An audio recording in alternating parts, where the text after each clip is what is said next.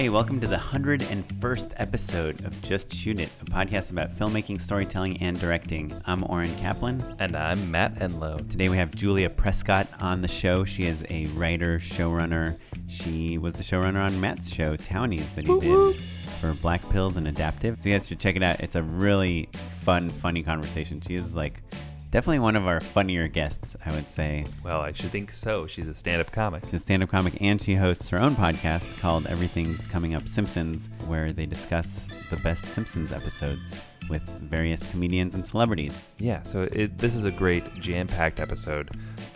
Besides showrunning Townies, Julia also is a lecturer on filmmaking in her own right, and also a screenwriting teacher. So she's just filled with insight. Really funny anecdotes. It's a total delight. So if you are interested in writing for animation, if you're interested in learning more about screenwriting, show running for the first time, all of that stuff is in this episode. And it's just a really nice time. Well, so before we talk to her, we were going to read some iTunes reviews real quick. Hey, thanks everybody. We have a review from Seth Yergin, who was at our live show. Shout out Seth. Hey, Seth drove all the way down from Fresno to come to the live show. So special thank you to Seth.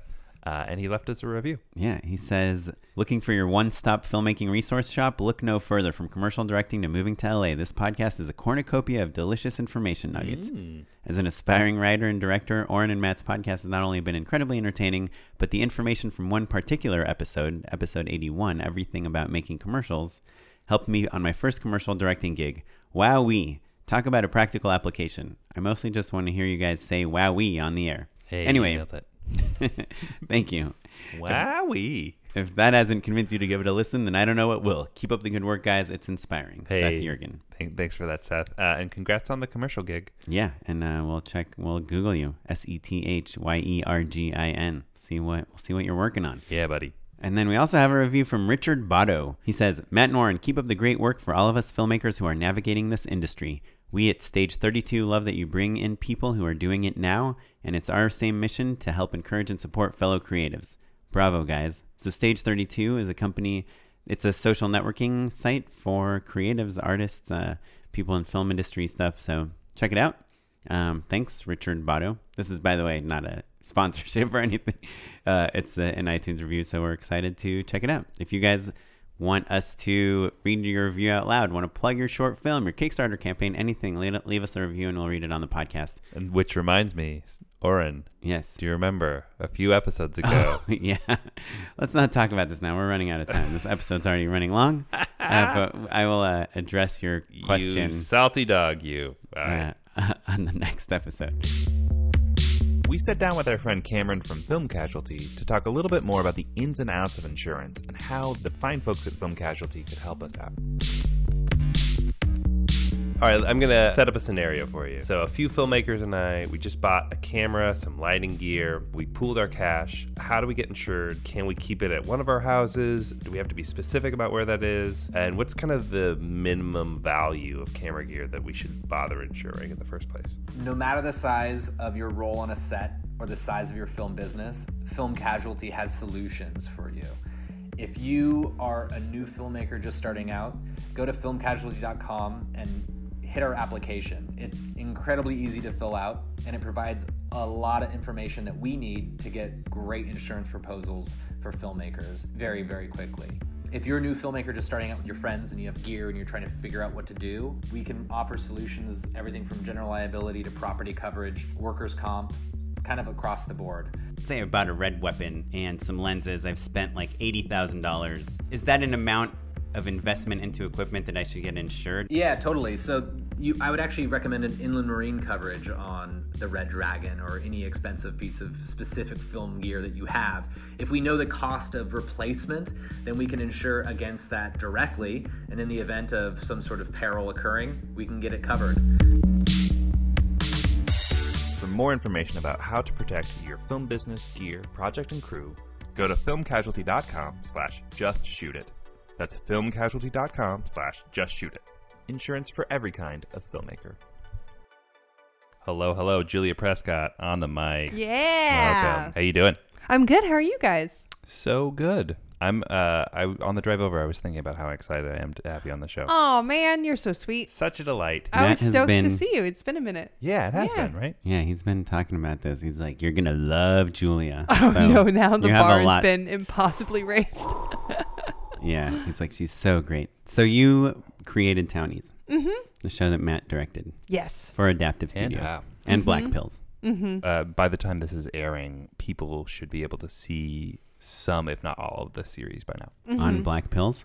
Yeah. On Black Pills. Yeah, we'll have links in the show notes, everyone. Ooh. And- I've changed my Twitter header to be the still from Ooh, Townies. I've good. done that. I was like, I'll do this. Yeah, good. Sure, why not? Get into it. Yeah. And so Yeah. Townies is a Western, like raunchy high school comedy. Yeah, I always called it the OC in the Old West. So it's the untold story of the crazy, sexy teens of the pioneer era. Yeah. So, yeah. we I mean, get I into know some there's shit. there's something that's like super like wacky about that, but there is also something like a little profound, which you're like, I didn't really think about teen life in the Old Right? West, right? Yeah. You're like, that's kind of, it must have existed. It existed for just a millisecond, you Yeah. know? Like, that's the joke where it's like they go from age 14 to like hardened, like grizzled Clint Eastwood in just Right. a second. So Well- we catch them in that little in between. Did people get married like in the 1880s when they were like 14 and 15? Oh, yeah. Yeah, I think the joke is based in a real reality where like teenagers weren't really invented in the sense that we understand them until like the 50s, right? Like you had to have disposable income and like a longer education path and not get married when you were 14. Right. Yeah, Well, yeah. once you have your bar mitzvah, your parents assign you your wives, and you, Sometimes Make earlier kids. than that. You just, you go for it. yeah. Man, we didn't do an Old West bar mitzvah. Season 2. Season 2. Season two will have the musical episode, The Paint Your Wagon. Did you do like a Sweet 16, or is that too old? No. We, well, Like quinceañera, 15? there was a birthday in the first episode where we kind of that's true. demonstrated Yeah. that the quick transition from babyface to full on Clint Eastwood. But it's funny because like I wrote the whole series by myself, and I went through a bunch of different passes from like outline to scripts, and I had to cut so much. Like I think the first outline that I delivered for 6 10-minute episodes was like 28 pages long. The outline. Just the outline. And all the good people at Adaptive like really laid into me on that one, that I just basically wrote a movie. But I think like I'm trying to remember, there were so many moments that were cut that were like basically the school dance or, you know, a bar mitzvah type thing. You know, a lot of like parent kid like heart to heart after school special moments that were completely cut out. Like there's no parents in the show at all now, and so which I love actually. it was nice. It had a good vibe overall, like in the end, because it was kind of their show and the parents were irrelevant. Right. Yeah. Sorry, just to jump deep right at the beginning, but when you write your outlines, do you include any dialogue? Do you have slug lines? Like, what's your kind of format? Yeah, usually for me when I'm just writing my own, I'll kind of like have them be sort of outline / beat sheety kind of stuff. So because my beat sheets always kind of morph into outlines. As I've mentioned, I overwrite. What's a beat sheet versus an outline? Oh, a beat sheet is really just like the most consolidated, efficient way of writing all of like the different parts of the story. So the cold open would probably be like one sentence or 1 or 2 sentences, and then each scene would just be like, and then this happens and this happens. It's just like the bare bones story beats of what I want to accomplish. Without like any of the comedy. I mean, I guess the situations are funny, Yeah, but yeah. no jokes. I'm not a ton of jokes. I mean, good Lord.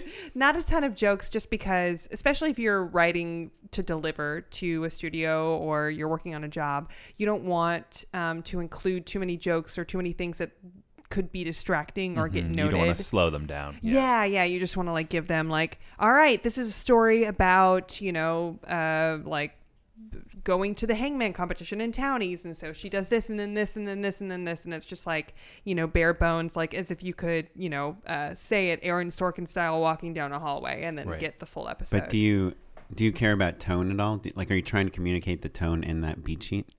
Not so much in the beat sheet, but in the outline, absolutely, with the tone. And that's where you can kind of include some of the jokes and some of the other things. When I'm writing just for my own stuff, I'll write as much as I can in the outline and really overwrite, because then when you transition from going outline to script, it becomes a really easy process. You can kind of work out all of like the story holes that, you could get tripped up in if you were to just go to final draft. You can look at it in this Word document, and for some reason it has like less pressure. So it just feels like, not for real writing. So you're just kind of like, doodling with the characters and the story beats. But yeah, my outlines will include like slug lines of where we're at. Sometimes if I'm feeling fancy, I'll even include underneath the slug line all of the characters that are in the scene, italicized, so I can just look at it and go, okay, cool, here's where we're at. And then I'll write what happens, and it'll be like a paragraph, and then I'll move on and do And you act do that breaks and stuff like that. in Word? Yeah, I'll just do that in Word. I've started doing that sort of work in Highland. Have you ever played with Oh, Highland? yeah. No. So normally I use it just to like it melts PDFs into Final Draft files, cool. which is super nice. But the other thing it does is it'll let you toggle in between just like basically a regular basic text edit program. So like you can kind of just do basic standard word processing, and it's got a tiny little bit of formatting markup that basically lets it translate into a Final Draft file. Oh, so cool. it takes a tiny little bit of learning to kind of figure out all of the coding, but like it's pretty streamlined, and so you can kind of save yourself a tiny bit of work in translating your slugs, for instance, from your outline into your... Yeah. And I've known some people that have like, they'll write their outlines in a Word doc, and then they'll just copy and paste it and put it into a Final Draft just to sort of see how long that's going to be and to kind of like generally gauge. And then some people are even crazier where they'll like just write the script around the outline. I don't like that. I worked with like a guy, a fresh start. Yeah, I worked with a guy that did his outlines in Final Draft. Like he'd write the slug line, then what happens in the scene, slug line, and then he would like slowly morph it into a script. Yeah. And I know a lot of people are using Google Docs now because they're annoying. Right. We use that at work. I find a lot of workplaces will use Google Docs just because the formatting is like pretty accurate for one page is one page, and there's not a lot of like, variety with like headers of like 1 inch or whatever. But then also sharing, just the shareability of it is really nice. But I've actually started with my pitch docs. I'm working on a script right now that like I've been struggling to write as a pilot for a really long time. And I've seen this a couple times, so I'm exploring it with this idea where like I wrote the cold open that I feel pretty good about it, but then I'm writing the rest of the pitch in Final Draft as well. And as I'm writing the pitch, I'll say like this character is like this and they do this and that, and then I'll just write a quick scene to sort of expand on that, and then like go back to the pitch and then do that.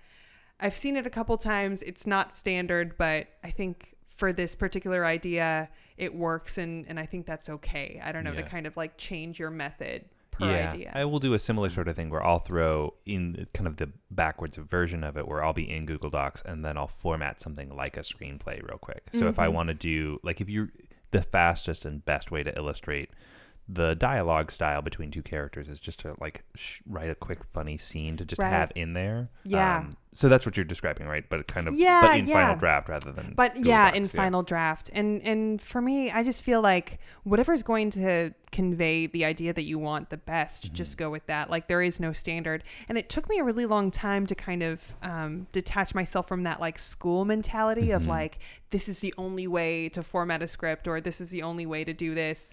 And just sort of off-road in my own way, because when you pitch something or when you submit a script to somebody, of course, if they ask for a pilot script, send them a pilot script. Don't send it to them in a Word doc. There are those certain rules, but when you're pitching especially, there are no rules, but yeah, it's just like whatever conveys the idea best. And when I'm even like writing my action headings in my own scripts, I'll like curse, I'll talk to myself, I'll do all these random things, just whatever works for conveying that idea. And I think that also kind of feeds into my tone and my voice and makes it mine. Yeah, I mean, I remember when I first got the Townies scripts, they're great. I love them. Aw, thanks. Right. So much fun. And I think the benefit of you having overwritten so much before is that like everything is super duper dense, right? So like, and you have a reason for why all of the characters are doing the things that they're doing, even if it doesn't necessarily inform the story anymore. The homework has been done. But I before Townies used to be a real stickler about like, if you can't shoot it, it shouldn't be on the page. And that's still a generally true thing that I believe in, but I think that you get away with throwing jokes into scene description because it does such a good job of being genuinely funny, which is oftentimes the thing I'm actually complaining about. And then B, conveying tone, right? Yeah. So I understand how to shoot your show better because the jokes in the scene description are evoke that sort of style and idea. Oh, cool. Yeah. Great. So I'm glad it worked. I was like, well, I can back off on this one because normally I'm like, Right. you know, like Tone is so hard. I feel like I really fixate on that a lot, and you know, that can like also paralyze you in a way because tone is also so slippery. It's sort of like when people talk about finding your voice as a comedian and finding your voice as a writer. It's not like you wake up one day and you know what your voice is and that's what it is. You kind of have to wait for the universe to tell you what your voice is and to kind of point out little characteristics and make you go, oh yeah, I do like to do this one thing, or oh yeah, that is like a trend, you know, across different scripts that I like to explore themes of this, that, you know, whatever. You notice patterns later on. Yeah, that's interesting. Yeah. As far as like, you know, the tone in my action headings and like that kind of stuff, I just want people to know exactly what the fuck kind of world we're in and exactly who the fuck these characters are and like just, you know, what makes them tick in that small, tiny way. There is a moment in Townies where the main character has like a real emotional breakdown, and this is you know, there's emotional truth in the show, but it's not drama by any means, right? And I think the line is that the character will give a performance that will make Meryl Streep's anus clench. That was written in the action headings. Yeah. It's a professional script, and we're professionals shooting this professional show. Yeah, I mean, I delight in stuff like that. I think that also comes from, because I went to film school, I went to Chapman, and though I didn't major in screenwriting, I majored in film studies, and you know that was kind of like adjacent to it. Took screenwriting I was film courses studies as well, actually. Were you really? Yeah. We talking about this? No. I'm from Orange County. That's what I got. Hey, so you were there too. Yeah, it's probably next to you. Yeah, Peeking over the fence. Cool. George Lucas installed You're better fence. off because now I owe them so much money, and I wish I did not. Much money. But I just remember like struggling so much with trying to convey exactly what I wanted the scene to be. Like I could see it so visually. I was always the kid that all of like my journals in high school were actually sketchbooks because I would like write. And then I would just draw like what I'd use them as like storyboards because I kind of tinkered with filmmaking at that level, you know, whatever that is. You guys all know what I'm talking about, being a teenage filmmaker. And so often I was just like, I can see it in my head. Why can't I just like not have it be a full paragraph of description? Right. And I just found that like not mincing words and just being like, yeah, it's a performance that would make Meryl Streep's anus clench. Like there it is. Next. You don't need an extra sentence.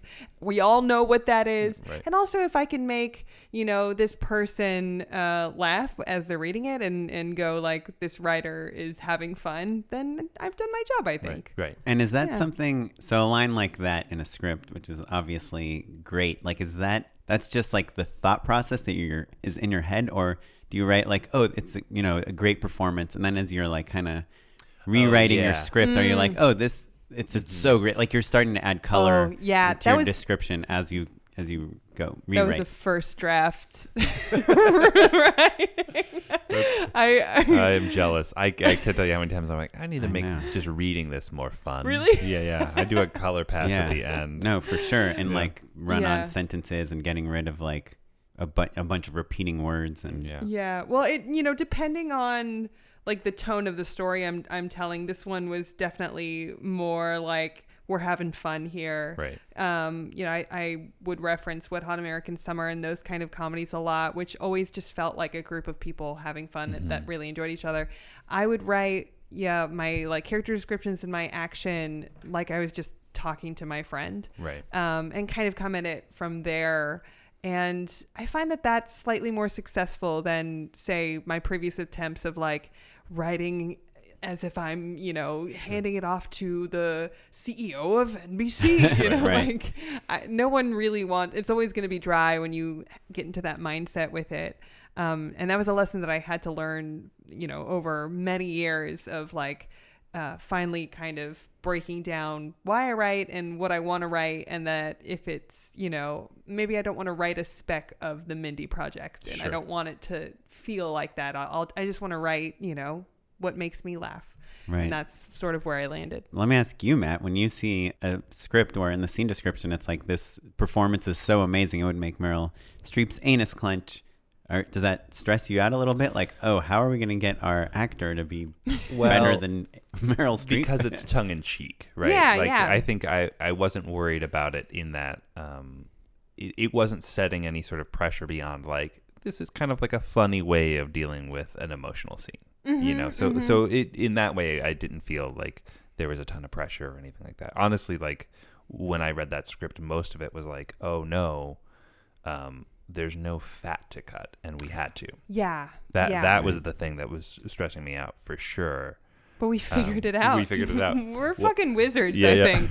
That's like my proudest moment, that we actually made a stupid show at the end of that. Yeah, it was pretty crazy. Yeah. So just to kind of back up a tiny bit for people who don't listen super regularly, because I've talked about the show a decent amount, or Townies a decent amount on this show, but basically we were out in the Mojave Desert. Mm-hmm. How hot did it get? It was up to 110, all the time. I clocked 115 some days. Yeah, when Julia first walked in the door, she was like, "You look different," and I was like, "Yeah, I'm not drenched in sweat." Yeah, you're not glistening. We were all Mad Max in it Yeah. out there. We really were, just not giving a shit, dirt all over our faces. Yeah, just disgusting. But we shot for 8 days, 7 days. I feel like 8 or 9 actually. Yeah. But I wasn't there for a couple. Also we had we called it the siesta schedule, where we would shoot basically from sunrise to lunch and then go take a 3-hour break and then shoot from then till sundown. And so it kind of felt like 2 days each time. And how many pages? Yeah, that's a question for you, actually. And in the end, total, mm-hmm. I feel like it was 60 Yeah. in the end. But then when we were shooting, an average size day was like 10 to 11 pages. Yeah. It was think crazy. That first day, and that may make sense because you weren't there that first day, because you had a job that we'll get to where you were writing with awesome people and having a great time. We just weren't used to the heat yet. And I think we only made like 4 or 5 pages that first day. And it was like, we had a real come to Jesus moment of like, oh no, like I know how fast I can shoot. And I had just come off a mockumentary series where we were hosing things down. I shot 16 pages in one day. Oh, wow. Not without breaking a sweat, but it was, this was hard. This was hard in a way that other show was hard in different ways. So it was a real challenge. And we kind of walked in knowing that we needed to trim things a little bit and that we would find some stuff on set. And I think that I remember very clearly that first day that you had arrived, and you were like, "Oh, I see." Yeah. It's like, all right, here we go. There was a lot of reality checks every moment. And there were just like, a metaphorical bucket of dead puppies at your feet, basically. It was like the biggest learning experience I've ever had, the most rewarding really, of like how to... I thought I had already written pretty efficiently. You had. I had, but then I haven't been on a lot of live action sets, so I wasn't super familiar with that. But, coming out of it, like turning to you during the process and being like, okay, you know what? I don't think this person needs to be in this scene. Yeah. Like, let's figure that out, Yeah. and just rewriting what seemed like every day. Oh, yeah, absolutely. Yeah. Absolutely. Yeah. And I think, ultimately, just some characters' stories got trimmed pretty significantly. Yeah. Like that was the difference. We weren't cutting fat, we were cutting content, basically. Yeah. There were a couple, like our town mortician, Dave Child. I feel like he had maybe at least 1.5 scenes that we had to cut down. Real which is good scenes. Yeah. Really good scenes, you Yeah. know. So we were just like cutting jokes at the end, but That was your character arc for me, actually, because I remember there was the first time you were like, I cut some stuff, and I was like, great. And like we looked at it and we realized, it's like about a page and a half. And I remember I had a real hard like a Scooby-Doo like gulp, like we still got to do a lot more. Right. And then I remember Dave, who is like a dear friend of yours and an incredibly talented performer, who had been up in the fucking desert with us for a week, I know. in like a mortician's outfit Ay. and like gross makeup and all this stuff, and you were like, sorry dude, you're cut. It was like, I mean, thank God it was him though, and that's true. you know, that we had that relationship, and also like he you know, is the kind of guy that was just like, I'm having a great time. Yeah. The fact that I'm in this for a second feels right. You know, he was in really good spirits about it. But yeah, there were a couple times where he was like about to get on the van, and I was like, sorry, dude, like get back in the hotel, like get another omelet. You're not in this scene. So yeah, he was a good sport about it. And I got paid a pretty nice compliment from our adaptive people about, you know, changes on the fly. They told me that they'd been on a couple sets where they would tell like the writer director, hey, you need to cut like half a scene or something. It wasn't even like a huge thing. And they would start crying, like get really emotional about it. And, you know, when they told me that, I was like, oh, I mean, it was a job that needed to get done. Yeah. I mean, I was upset, of course. Sure, and I was stressed out. Like every dinner, I was like, what are we going to do? But I remember turning to you throughout the process and going, well, are we still going to have a show? Yeah. Like as long as we still have a story, that's all I cared about. And, you know, it would have been nice to have those extra moments with Dave and some other extra jokes and stuff like that. But as long as we had that story arc that I had worked hard to write, you know, that was good by me. Well, do you think if you had to do it all over again, you would write less? I don't know, though, because I don't know if I could have anticipated it, and I think that it was okay that we were ambitious. Yeah. I don't think anyone can know until they're in it in a lot of ways. Yeah. Right? Because we didn't know how hard it was going to. I didn't know what our actual page count was going to be until. I mean, when before you went to shoot Townies, which was already insane because it was like a week after you just finished this giant shoot. Right. Yeah. But you were already talking about like, oh, we're doing this is the size of the show, and I was like, how long do you have to shoot that? Like a month? And you're like, no, like a week. Yeah. If the heat hadn't been such a factor, I think we would have shot a minimum of 3 more pages. Yeah. Per day. I was No, just total across the board, because we still hit some high page counts. Yeah. Well, one day in a flash flood. I'm gonna say I do not believe in God, but he was shining on us a couple moments.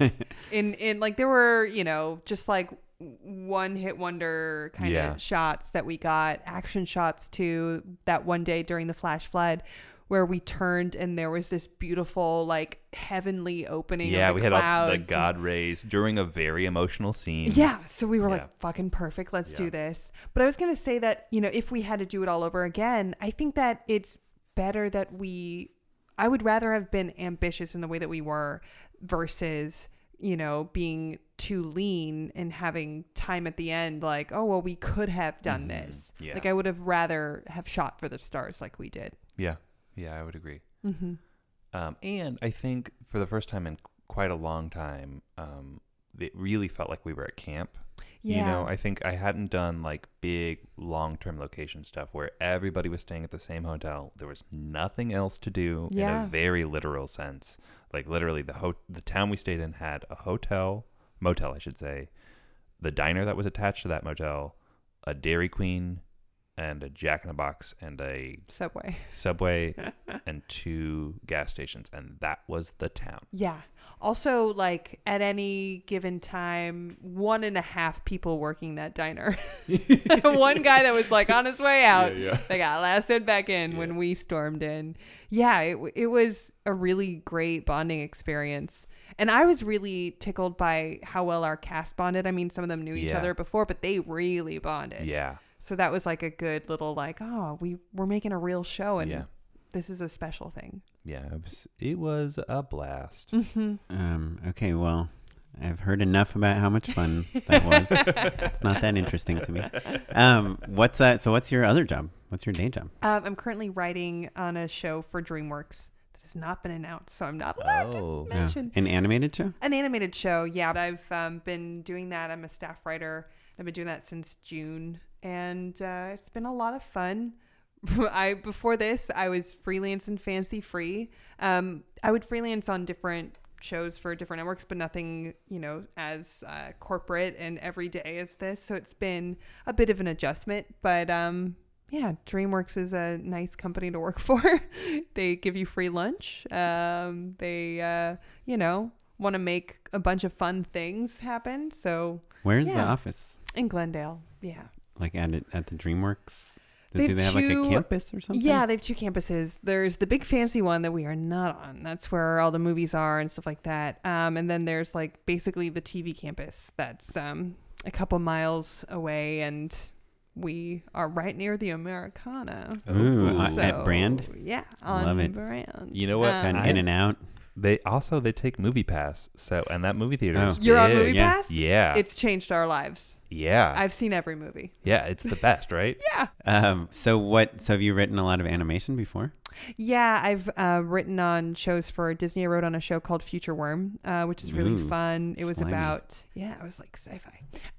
James Adomian was in it, as was cool. Andy Milonakis, and it was about a boy who has a time machine lunchbox, and his best friend is a worm from the future, which And that's James voiced. Yeah. Oh, wow. And Andy was the kid.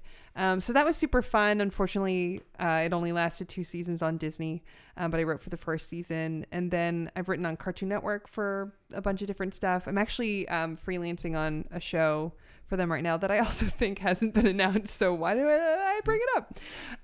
But I've written on animation stuff, but also some live action stuff, of course, Townies, and then Screen Junkie stuff, other random comedy bullshit. I want to talk actually about, because you do, you're part of the Nerd Melt lecture series. Yeah. But you also teach you have a writing group, the vomit draft thing. Yeah, the trash draft. Thank workshop. you. Yeah. So we talked about this a little bit in Townies, but walk us through the trash draft workshop and Yes. what that is and how that works. It began as a writing group that I formed with my friends, and it was just like 5 of us.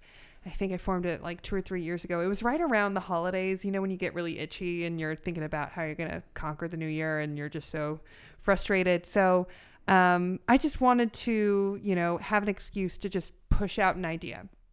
And the way Trash Draft works is we would all get together on a Saturday and we'd pitch out our ideas and then write our outlines. Like a brand new idea. Like a brand new idea that you've never touched before. And it could be anything. I mean, we've had people over the years work on features or work on, short film scripts. It's whatever you need it to be. But traditionally, in the way that I originally envisioned it, it's like writing a pilot, brand new. So you pitch out on Saturday, and then on Sunday, you presumably write your outline in the privacy of your home. And then every day leading up to the following Sunday, you write. So boils down to about 5 or 6 pages a day. And then on Sunday, we do read-throughs, and it's an all-day thing. We order pizza, and they're just trash drafts. So, don't apologize. You wrote it in a week. We all wrote it in a week. Let's just see. And what's come out of it is, I've seen people, finish really, really strong pilots, really strong specs, really strong things. I've written a couple pilots myself that I'm particularly proud of, but what's great about it, I think, is that you take the pressure off of being so precious about every single page and every single, bit of dialogue.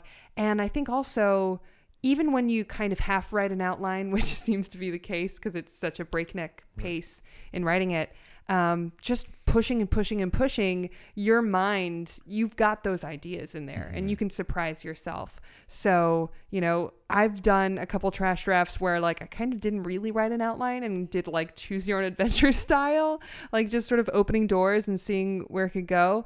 And yeah, I've written a couple pilots that like I never want to read again.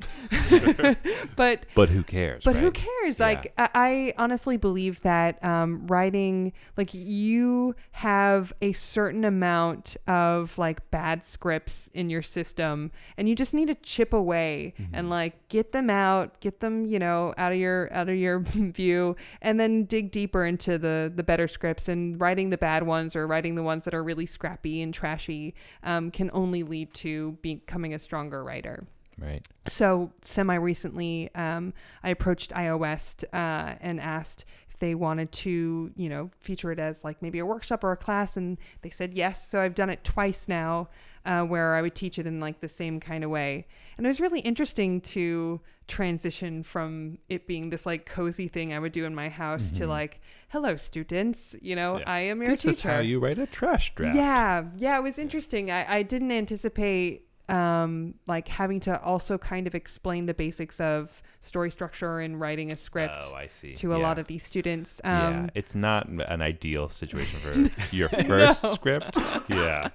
But then we would also get people that were, you know, like familiar with it, and each time I've done it, granted it's only been twice, I've been really surprised by the outcome. Yeah. You know, a lot the of goal ideas. is not like write your first screenplay in a week. Yeah. It's get over that writer's block Exactly. or like, you know, just get this out of your system in a week.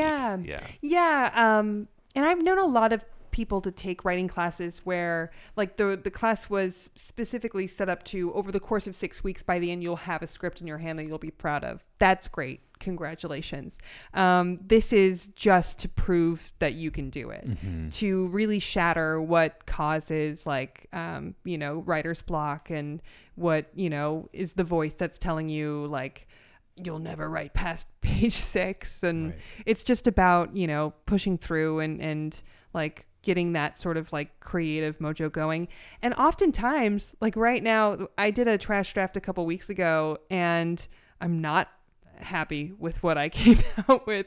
So right now, I'm like writing the opposite of that script. And oftentimes I'll find whenever I get frustrated in one world, you know, this is like a very grounded, like it deals with death and it deals with like two sisters sort of dealing with something very serious.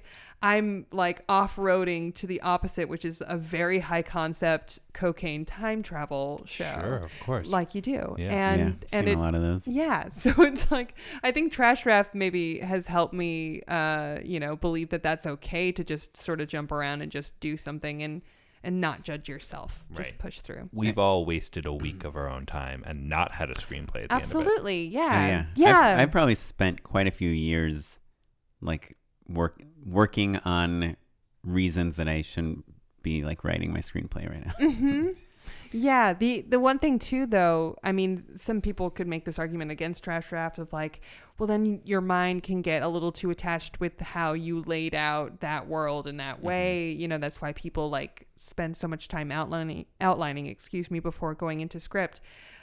I think that that's a cop out. And I think that when you get to that point where you go, well, maybe like this isn't the right take on it, it may very well be. That's when you send it to somebody that you trust, send it to a couple people that you trust, because no one's going to read it in the time you want them to. Sure. And then listen to that feedback and have that kind of inform the next phase of that script that you go about. But you have something, and like I think that's, you know, really the goal, and that's way more important than people give it credit for. Yeah.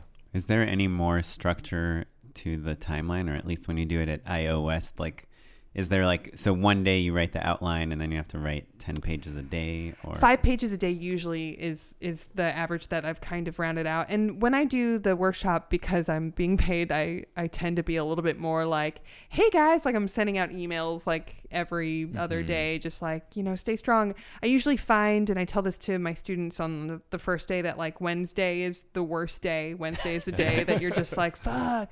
It's either you run out of steam because you don't like your idea anymore and you thought you did 2 days ago, and now it's like, oh, this is actually a sketch. That happens a lot. Or you mismanaged your time and you know, life happened or you just didn't think about it. Right. And so now you kind of are panicking. You can't write 15 pages in one day, basically. Yeah. And you're realizing that. Yes, Yeah. exactly.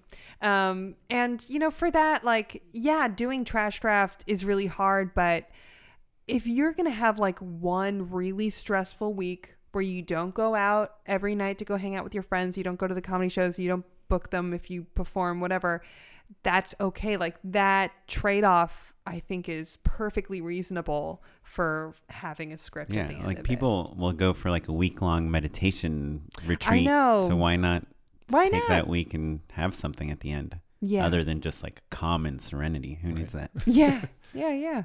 May I ask how much it costs to take your trash? Oh, at iOS, I think it's like $80 for like the week-long workshop. But you only we meet on Saturday and Sunday. That's like nothing. Your dreams come true for $80. Your with Julia dreams come Prescott. true. I know, and I've actually been yelled at by. I have another friend that teaches at IO because I always feel bad. Maybe this is like the camp counselor in me that I'm just like, oh. I feel like I want to give everybody as much time as they, you know, need for feedback and notes on like the last day read through. So of course somebody gets shafted in the end, you know, because of just the way it goes. And so I always am like, you guys can email me anytime you want. Like, email me scripts and I'll read them. And, you know, my friend yelled at me, like, you can't do that. Because even in the room, one of the students goes, wow, this is the best $80 I've ever spent. I'm like, oh, shit. But here's the thing. Writers don't email. So they never follow up. Yeah, so that's true. It's worked out so far. That is but I should stop saying that. That is a really good deal. I feel like you think of like writers boot camp or something. It's like $600. Yeah. Maybe I'll up the price after this. I mean, you could double it and it would still be probably worth it, right? Yeah, I could. I want to ask about animation for a second. Let's say we have some listeners that are interested in getting into animation, but they're not animators. How did you get into it? Or are you an animator? Or No, I'm not, but my husband is. And my sister is. So I kind of know that world. But you were them. in animation before you got married. Yeah, right? I was writing for animation for a long time. And that came out of my first writing job, just happened to be animation. Interesting. you sent samples out and that's the job you got? Kind of. I started doing stand-up in college, and I started kind of figuring out that I wanted to be a comedy writer, you know, around junior, senior year. And I was very fortunate when I graduated high school. I won this scholarship from Warner Brothers to go to film school. And then part of that I didn't realize was that I could go intern there every summer, which was cool. It changed my life. Yeah. The best opportunity I've ever been given. It was funny, like, the day that I won the scholarship, they were like, what are you doing this summer? And I was like, working at Cold Stone. And they're like, that is actually also pretty good. It was great. Yeah. I smelled like waffle Free bowls ice cream. all the time. Super strong wrists. Oh, I had fucking guns, and I would just walk away with like whole bags of Heath bars and just full. But anyway, I was interning at Warner Brothers and happened to meet the head of the writers workshop there, which, if you guys, the listeners, I'm saying you probably know, but listeners, if you don't know, every studio has a writing fellowship to get people, their foot in the door that wouldn't normally have that opportunity. And it's really fun for comedy writers because they normally have 10 slots and only 2 are for comedy and 8 are for drama. Is that right? Wow. Yeah. But anyway, it's a really great opportunity. Warner Brothers does it. Disney does it. NBC, CBS has a diversity showcase. Fox, I think, has something. Anyway, so I met him, and I was like, still in college toward the end.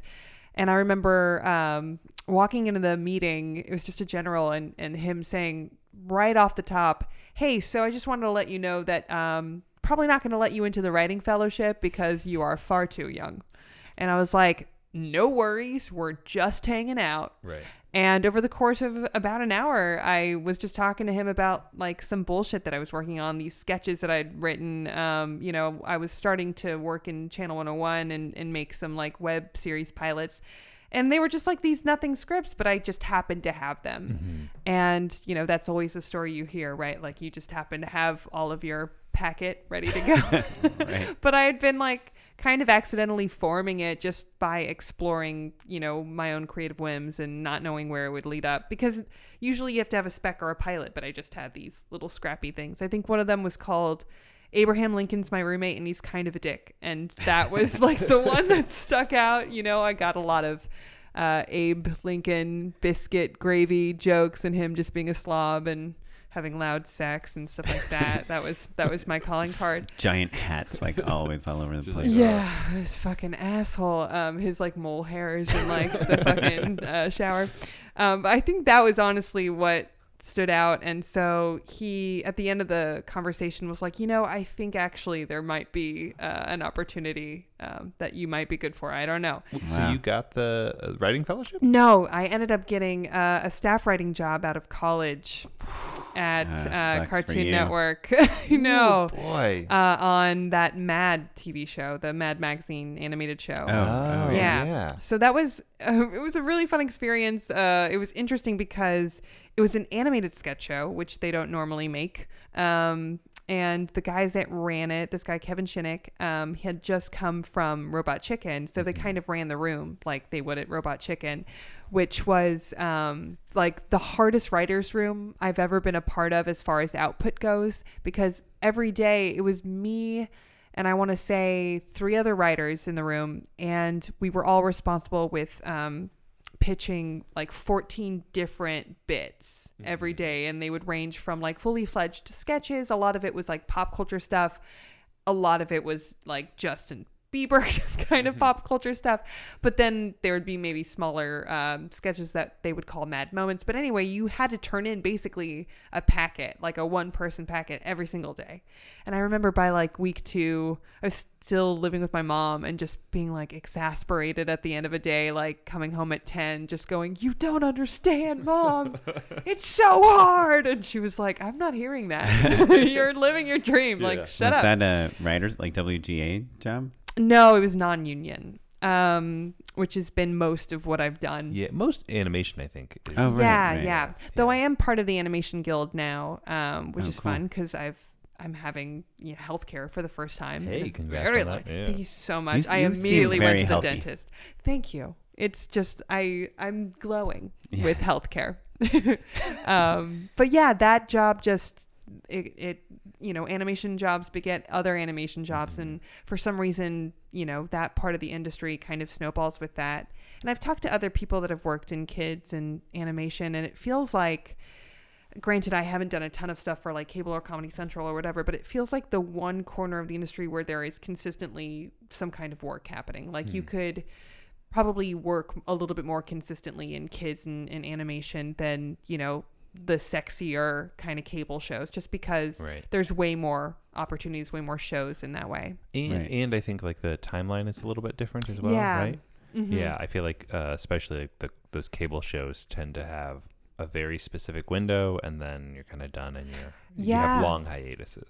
Do you find that with animation, or? It's always felt like it was going by its own thing, but it's hard to track too because the industry has changed so much just in the last 5 years, where it's a fantastic time to be a creator right now. There's so many different platforms, like streaming platforms, like with Townies and other stuff like that. But animation, since it takes so long, and now they're not necessarily, making it for those key networks. They don't have to follow that certain schedule. And it was only like a year ago that I learned like when networks, like normal networks like NBC or whatever, Fox, take their pitches, because I was just so used to anytime. Cyclical. Yeah.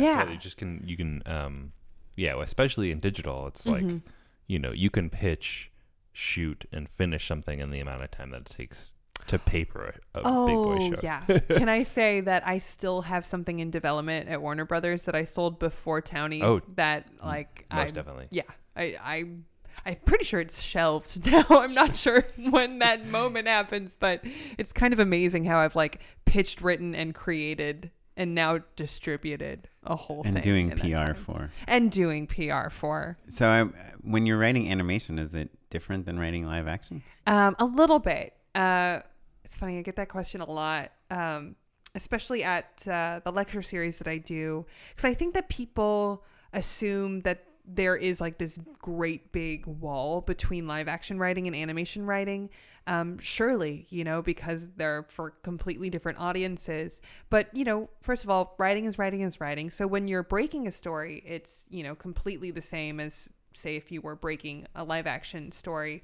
The only thing that I would say that is starkly different with animation writing is there's just a whole new set of rules, right? So there are different terminology that gets kind of batted around, where it's like mimicable behavior is a thing that you kind of have to watch out for. The notes that you get are a little bit more like, do kids understand this? And we always fight the fight of like, can we teach them? Mimical behavior, though, it means like, are you going to watch this cartoon and then strangle your little brother because you saw Batman do it? Yeah. I don't know if I ever told you this, and it may surprise you, but I have written for a couple of preschool things. I didn't know that. Yeah, I did that, and it was some of the hardest writing that I've ever had to do, just because of all the rules.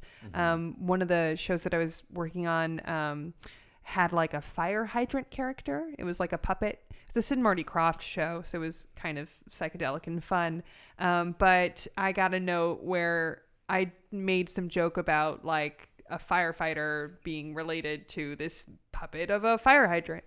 And the note was, don't reference fires in your scripts. You can reference putting out fires, but not fires. And so then it was like, okay, so like what jokes are we gonna write for this puppet? Can we do the dog almost peeing on the puppet every time? The answer is yes. Oh, cool. Cool. So there was that, that was evergreen. But mimical behavior was like really, really strong in writing for preschool. But back to writing for animation, just keeping in mind, those kind of things. And also I think what people don't realize is animation has a production budget very similar to live action. So something I've actually learned a lot through my husband, Mike, I'll say his full name, Mike Mayfield. People are fans. He works a lot in Adult Swim stuff, but he would tell me, hey, don't write town hall scenes. Like where there's 1,000 people. Yeah. Hey, don't write train chases, What about like 10 people around a table? If they are pre-existing in that world and the design is there, yes. Sure. There you go. So so you kind of have to keep in mind that that's not something that I necessarily have to think about in my day-to-day on my current job. But one of our EPs comes from animation. And so he is usually like the voice of reason of like, this is gonna be real expensive, and we're like, okay, you have to mean it with this scene. Exactly, yeah. Because I think that people assume, well, dinosaurs can skateboard, so why can't I fucking like anything's possible in animation? But there's still limitations in that way. And then the only other thing that I would say is, like, when I'm writing animation versus live action, I probably use more exclamation points. Which is like a silly true thing. I doubt that. Yeah, that's probably not true. But I mean, there is a slight formatting difference where for sound effects you cap and caret them, and you have to kind of make sure that the board artists know how to interpret. Much like a director reading a script, like yourself, man. And trying to interpret, what you need to do.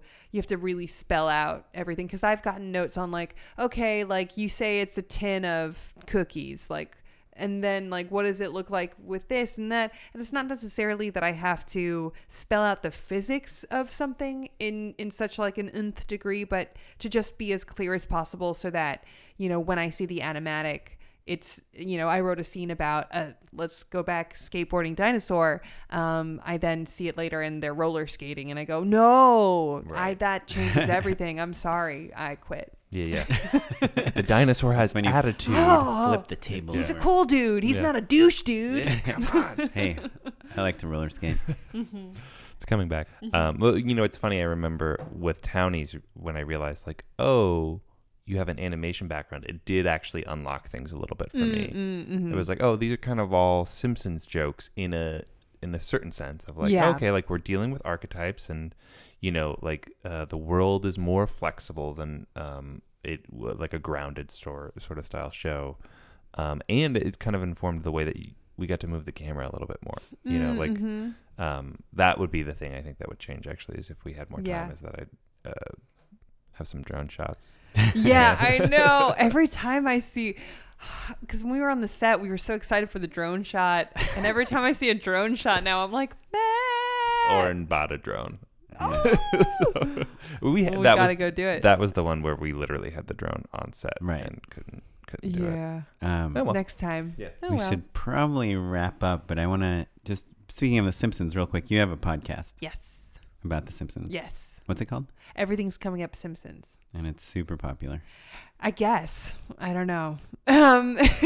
Yeah, we were on Feral Audio for a little while, and then we're joining another podcast network soon. But Allie and I, my co-host Allie Gertz and I, we've been doing it for about 2 or 3 years, and we've had the great fortune of, like actual Simpsons people on as guests. We've had former showrunners like Josh Weinstein and Bill Oakley, Mike Scully. We've had Dana Gould on, Tim Long. We had Weird Al on, and that was cool. super fun. That's pretty excellent. Yeah, he came over. That was when we were still recording at my house, and he came over early, and it was just me and Weird Al in my kitchen What does for he like drink? 10 whole minutes. I think I offered him a Zevia, and he took it. Wait, what he's is a Zevia? I don't think I know Oh, what it's a that is. stevia soda. Oh, It's okay, like a cool. stevia Yeah. sweetened Because soda. he's a pretty healthy guy. Like he's like, Yeah, he's a vegan Yeah, yeah. too. And Yeah. and that was actually like my opening line to him, because on my husband's show, Mr. Pickles, they had an episode about vegans, and they wanted an all vegan voice cast. So they brought him in, and then Wait, I like are you had serious? They wanted an all-vegan voice cast? yeah, for like everyone, all the guest stars.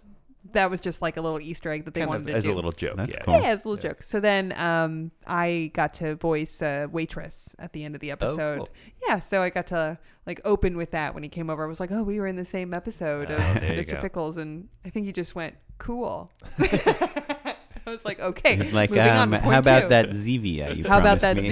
Zevia? Well, I also got to tell him we had just seen him in concert in Vegas on his Ooh. Mandatory Fun tour. Oh, fun. And so I told him that when it was at Planet Hollywood Casino in Vegas, and all we did was step onto the main floor, just being ourselves, and everyone, it seemed, knew exactly why we were there and pointed us in the direction of the Weird Al concert. that way. Yeah. And I told him that. I was like, I don't know what, because I guess I have a type. My Yeah. friends say. Boy, do you.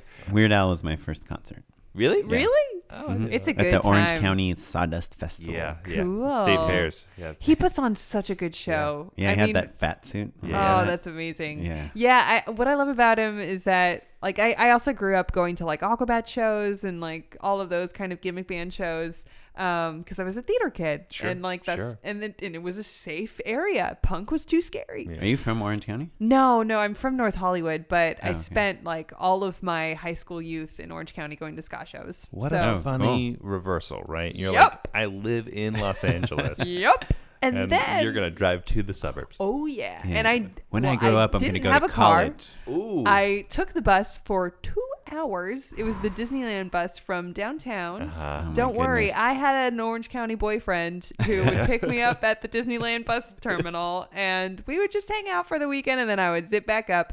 Then cut to going to college in Orange County. I did the reversal because I started doing stand-up. So Right. I would peace out every weekend and be like, I'm going to go to LA. Yeah. Fuck it. So now I have 3 friends from college because I just never got around. I didn't want to know anybody. Yeah, no. I was done Yeah. by the time I got there. But anyway, Well, closing question. You were in a ska band as a kid? No. I was in a bunch of fake ska bands. Fake ska bands. Um, I'm trying to remember. I love knowing a ska band name. yeah. Did you have a... Am I misremembering? Did you have a funny ska band name? We were called the P.S. Andes after Pea Soup Andersons. Okay. Ooh, Good. that's pretty cool. And we got as far as taking our band photos. Yeah. And That's Pea my Soup favorite. Anderson's is a Yeah. world famous pea soup restaurant. I was into Real Big Fish was a big band Sure. for me. Yeah. There's another band called Codename Rocky I really liked. I mean, Let even me- No Doubt had ska Yeah, sure. influence. Early right? on especially, yeah. Well, bringing it back home, I Yes. am actually going to say that I started listening to Less Than Jake specifically when I was trying to like write some stuff about being a young person again, because that was what I was listening to when I was a kid.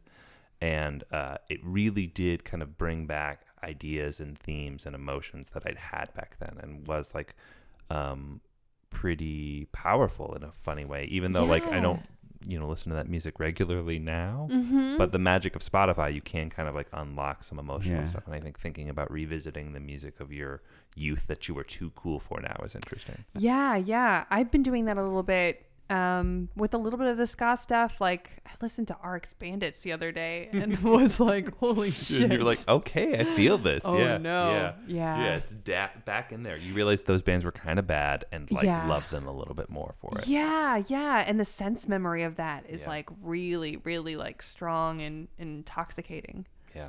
Yeah, I love that. Yeah. I listened to Four Non-Blondes the other day. I had a similar experience. Really? Yeah. Oh, good. Yeah, but it is, I mean, that I didn't think about it, and like what you just said, we're like, oh, listen to music from different times in your life to try to channel different times in your life. I was just doing scents. I was like, what deodorant did I wear back then? Axe body spray. Yes, I remember high school. But music is so important to kind of bring it back to writing and the writing process. Like music is so important to, getting into the zone of a certain time and place when you're writing too. And I love that question, asking like writers, like, what did you listen to when you wrote this? Like there are some, and this is going to come as no surprise to you, Matt, but there are some scripts that I've written where I like listened to a bunch of like 1980s training montage songs and mixes. We might have a couple in Townies. How many training montage? Oh no, we have one, but we intersplice between all the characters. I love a good training montage. I just think they're so funny. Yeah. But yeah, like I think that that's really important, just to sort of like get in the zone of it. And you're like really cooking when your like head is bobbing and you're like, it's like you're making your own training montage of writing a script of getting in the zone. Can you write while you're listening to music with lyrics?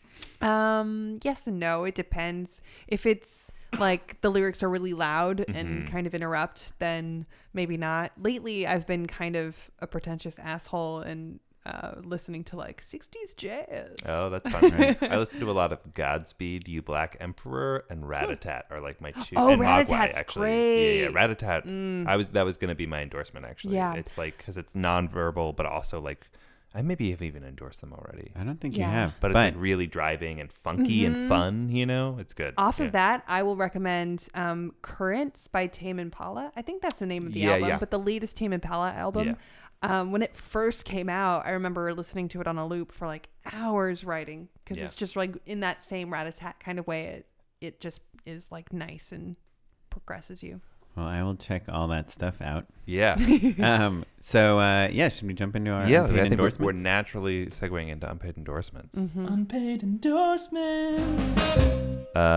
Julia, you got anything? I watched a Netflix series the other day, The End of the Fucking World. Have you heard of it? I just heard. I've canceled Netflix. Really? What? Yeah. Because I was like, oh, I'm just not watching this at all. I'll get it again later. But I'll save myself $15 for a month or two and then like 4 different things have come up where I'm like, fuck, I really want to watch this. It's really good. The End of the Fucking World. Yeah, it's it's really like good. Teenage British Bonnie and Clyde. Oh, it's British? Mm-hmm. It looks kind of like a lot of movies that I feel like have been made, like that Steve Carell one. Mm-hmm. Oh, with Keira Knightley. Oh, yeah, like Seeking a Friend at the End of the World? Yeah. Yep. No, it's very different. This is in the trailer, so I don't feel like I'm spoiling anything, but do you watch Black Mirror at all? Yeah. I haven't seen the new Do you remember that season. episode Shut Up and Dance with that kid who like... I haven't seen that one. Well, he's in that one too. He's this great young British actor, but the trailer opens and the series opens where it's his narration and he says like, this is my name, this is where I grew up, blah, blah, blah. I'm pretty sure I'm a psychopath and I can't help it. And then he just sort of goes through his like childhood. He's like, I couldn't help killing all these animals. Here are all the animals that I killed. And now all I want to do is like kill something bigger. So now I'm trying to find who I'm going to kill. And so that's where it starts. And then it zags around and then, a girl character is introduced and we hear her narration. It's great. I was sad when it was over. I haven't felt that way about a show in a really long time. How long did it take you to watch it? Oh, no time at all. Yeah, because I had friends who were Yeah. like, oh, we watched literally the whole thing in one sitting without planning on it. Yeah, well, here's the thing that's really interesting is that, and this is like great about streaming, some episodes were like 15 minutes. Oh, okay. And some episodes were standard length, but it kind of just like dictated what it wanted to do. Like, we don't need to tell the story in any more time. Here you go. But I think that it took like 2 days just because we had other things going on. But I was really upset. And it feels pretty open-ended. It feels like there's going to be more. So I think it's based off of a graphic novel. that's what I heard. Yeah. I will check it out. End of the fucking world. End of the fucking world. And like, it should be on the main page. But yeah, just type that in. And when you look at the title, it's like U and C are starred. Yeah. Whatever. I have that to recommend, and then I also another Netflix show that I just find delightful that plays in the background of things and makes me feel good things. Somebody Feed Phil, the Phil Rosenthal travel show, the guy who created Everybody Loves Raymond.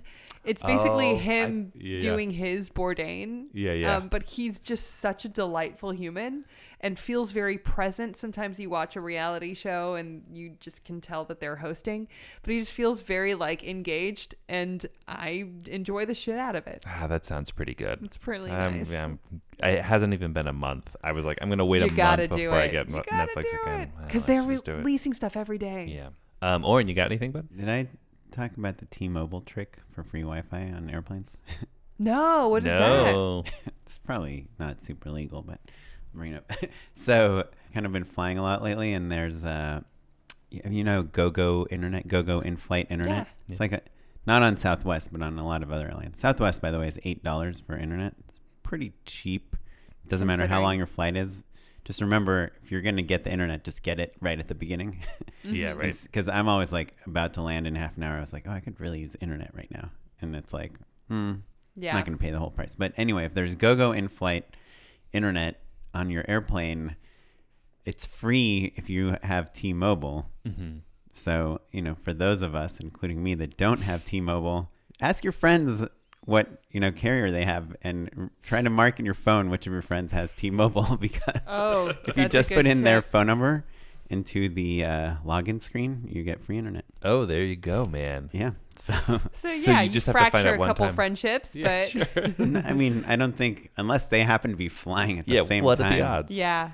I don't think, no friendships. I start with phone numbers of friends or more like acquaintances. Oh, do you just try and randomly enter them in, or? Well, I went on this bachelor party trip with a bunch of guys to Montreal, and they all had free international calling. And I was like, how do you have free international calling? They're like, oh, T-Mobile, like Canada, Mexico, all North America is free.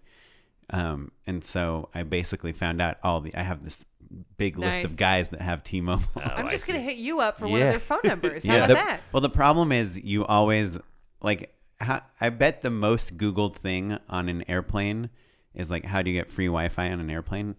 Except you don't have internet when you do it. So that's the problem. It's like you'll think of hitting me up while you're in an airplane. Right. You just have to do You it won't in be able advance. to contact me. You have to save it in your notes. Yeah. So that's the real endorsement: is email your friends right now, everyone. Yeah, I love and that. I don't think you should tell them. They probably won't be into it. No. Yeah. Yeah, But- like but it won't what harm difference them. does it make to them? But Yeah. like, it's just a mental thing of like, ugh. Has anyone ever like texted you and said like, "Hey, what's your Netflix password? Can I use it real No. quick?" Have you guys shared your login info with anyone? No. Oh wow. I have had ex-boyfriends use an HBO Go password like well beyond the statute of limitations, and have my mom get very angry at them. Yeah. Because every time I start Boardwalk Empire, it's at a different part. That is frustrating. I used my brother's sister-in-law's HBO Go password for way too long. Yeah. We were 'Cause watching. it's easy to do it and then forget. Yeah. We were watching The Handmaid's Tale on Hulu. We pay for everything except for Hulu. For Hulu, we used a friend's account, and she canceled it like halfway through the season, and we were like, What are we gonna dude, do? what is going? I was like, Carrie, you call to my wife, like, you call her and ask her if like they changed the password or something. Yeah, it's a rough life we live. I know. These are real problems. Enlo? Yeah, so mine is, this is a little bit of a thing that I should have thought of a long time ago, but so on Google Calendar, you can have it like set to like add any sort of calendar you want. So like different holidays and stuff is pretty standard. And I feel like I never thought to put non-US holidays on my calendar, but so I added like the Jewish holidays to the calendar because I constantly was like accidentally scheduling things on holidays that I wasn't aware of. And I was like, oh, like I feel like we've recorded like podcast episodes on holidays, and then you're like, yo, dude, just so you know. And like it's like an easy, stupid thing to do. Like it literally takes 5 seconds, and then at the very least you're more informed. I love that tip. I don't think there's been a Yom Kippur in the last 10 days when someone hasn't been like, we're doing reshoots on this day. Yeah. And I'm like, okay, I will probably pass out halfway through the day. Yeah. Because I'm not eating, just so you know. I have passed out. And have you really? Yeah, and this is probably way too much information for a podcast. But I was doing a sound mix for my movie on Yom Kippur, and I basically passed out, and they brought all this Chinese food, and they're like, you have to eat. They made me like eat this noodle soup, and then I like threw up, but I had to throw up, and I just like ran outside and threw up in the yard of the sound mixer house, and then his dog ate it, and then he came inside his living room, the main house, not his studio, and he threw up on the floor, and they had to like change the carpeting, and the sound mixer got so mad at me. He's like, why'd you throw up in my yard? I was like, where else am I supposed to throw up? In your sound mixing like studio? I don't know. Also, any port in the storm, like when you're about to grow up, like come on. Anyway, too much information. Sorry. I don't know. I kind of love that story. It's pretty good. Well, Julia, on that note, where can people find out more about you? I am at Julia Prescott on all the things. That includes Twitter and Instagram and all Prescott, that other 2 T's? Yes, 2 T's. I guess I have a website, juliaprescott.com, that I barely update. And if you like The Simpsons, listen to my podcast, Everything's Coming Up Simpsons. We are all of our episodes are on iTunes. You can find us there. And how many episodes are there? Ooh, that's a good question. Like over 100? Over 100, I think. Yeah. Can people dive in like in the last 10 episodes? Yeah, I mean, the way the format is the guest brings their favorite episode of The Simpsons, and we kind of break it down and talk about like why they love it, and explore the themes what The Simpsons does really well, which is like we talk about different kinds of jokes that they do weave together pretty seamlessly, like highbrow, lowbrow, Gore Vidal reference right next to man getting hit in the crotch with football, right. That kind of stuff. And we have a good time. Do you have repeat episodes? We have recently, because we took a holiday break, we like repeated some of our best of. So have you ever done the same episode, Simpsons episode twice? Not yet. And we're kind of, there's a lot of episodes to choose from. So we've kind of like told people like good news, bad news. Hey, we want you on the show. Bad news. Like, here's the list that you're in. Yeah. The only, like, we're saving certain episodes for our like dream guests. So we're going to save Monorail for Conan and like other bullshit like that. Which cool. This world is crazy. We got Weird Al on, so it could happen. Most of the voice cast, right? Or we just had Nancy Cartwright on. Oh, I thought there was more than that. No, we're actually Nancy Cartwright. What a treat! I know, what a treat. And she was so sweet and like blew our minds by saying she actually listens to our podcast, which doesn't feel like it's right. And she told us also, God, Matt Groening was the one to recommend our podcast. Oh wow, that's awesome. Pretty cool. So I'm gonna die tomorrow and be happy. But sorry about. Sorry about dying. Yeah. No, I'll be blissed out. It'll be great. I think in the near future we're going to be really trying to get more of that voice cast, like Tress McNeil and Pamela Hayden and all these different people to come on and talk about their experience, because they have a very different experience in working on the show than the writers do, and I think that's like really interesting and valid too. And then other like comedians that you know and love talking about bullshit. Yeah, cool. So I the thing I like about that is that you can search by either your favorite episode or by a comic you like. Hey, it's a twofer. That's pretty nice. It's a spicy twicey. Cool. Who did the Lisa Vegetarian episode? Oh gosh, I don't know if we've done that one yet. Yeah, you have. Oh, For sure you we have. I'm sure you have, because that's it the was one. a while ago. We've talked about that's the reason I became vegetarian. Yeah. Yeah. Because of that episode, not because of the podcast episode. Yeah. Yeah, the We like Won 8 Awards with months that ago, I was podcast like, episode.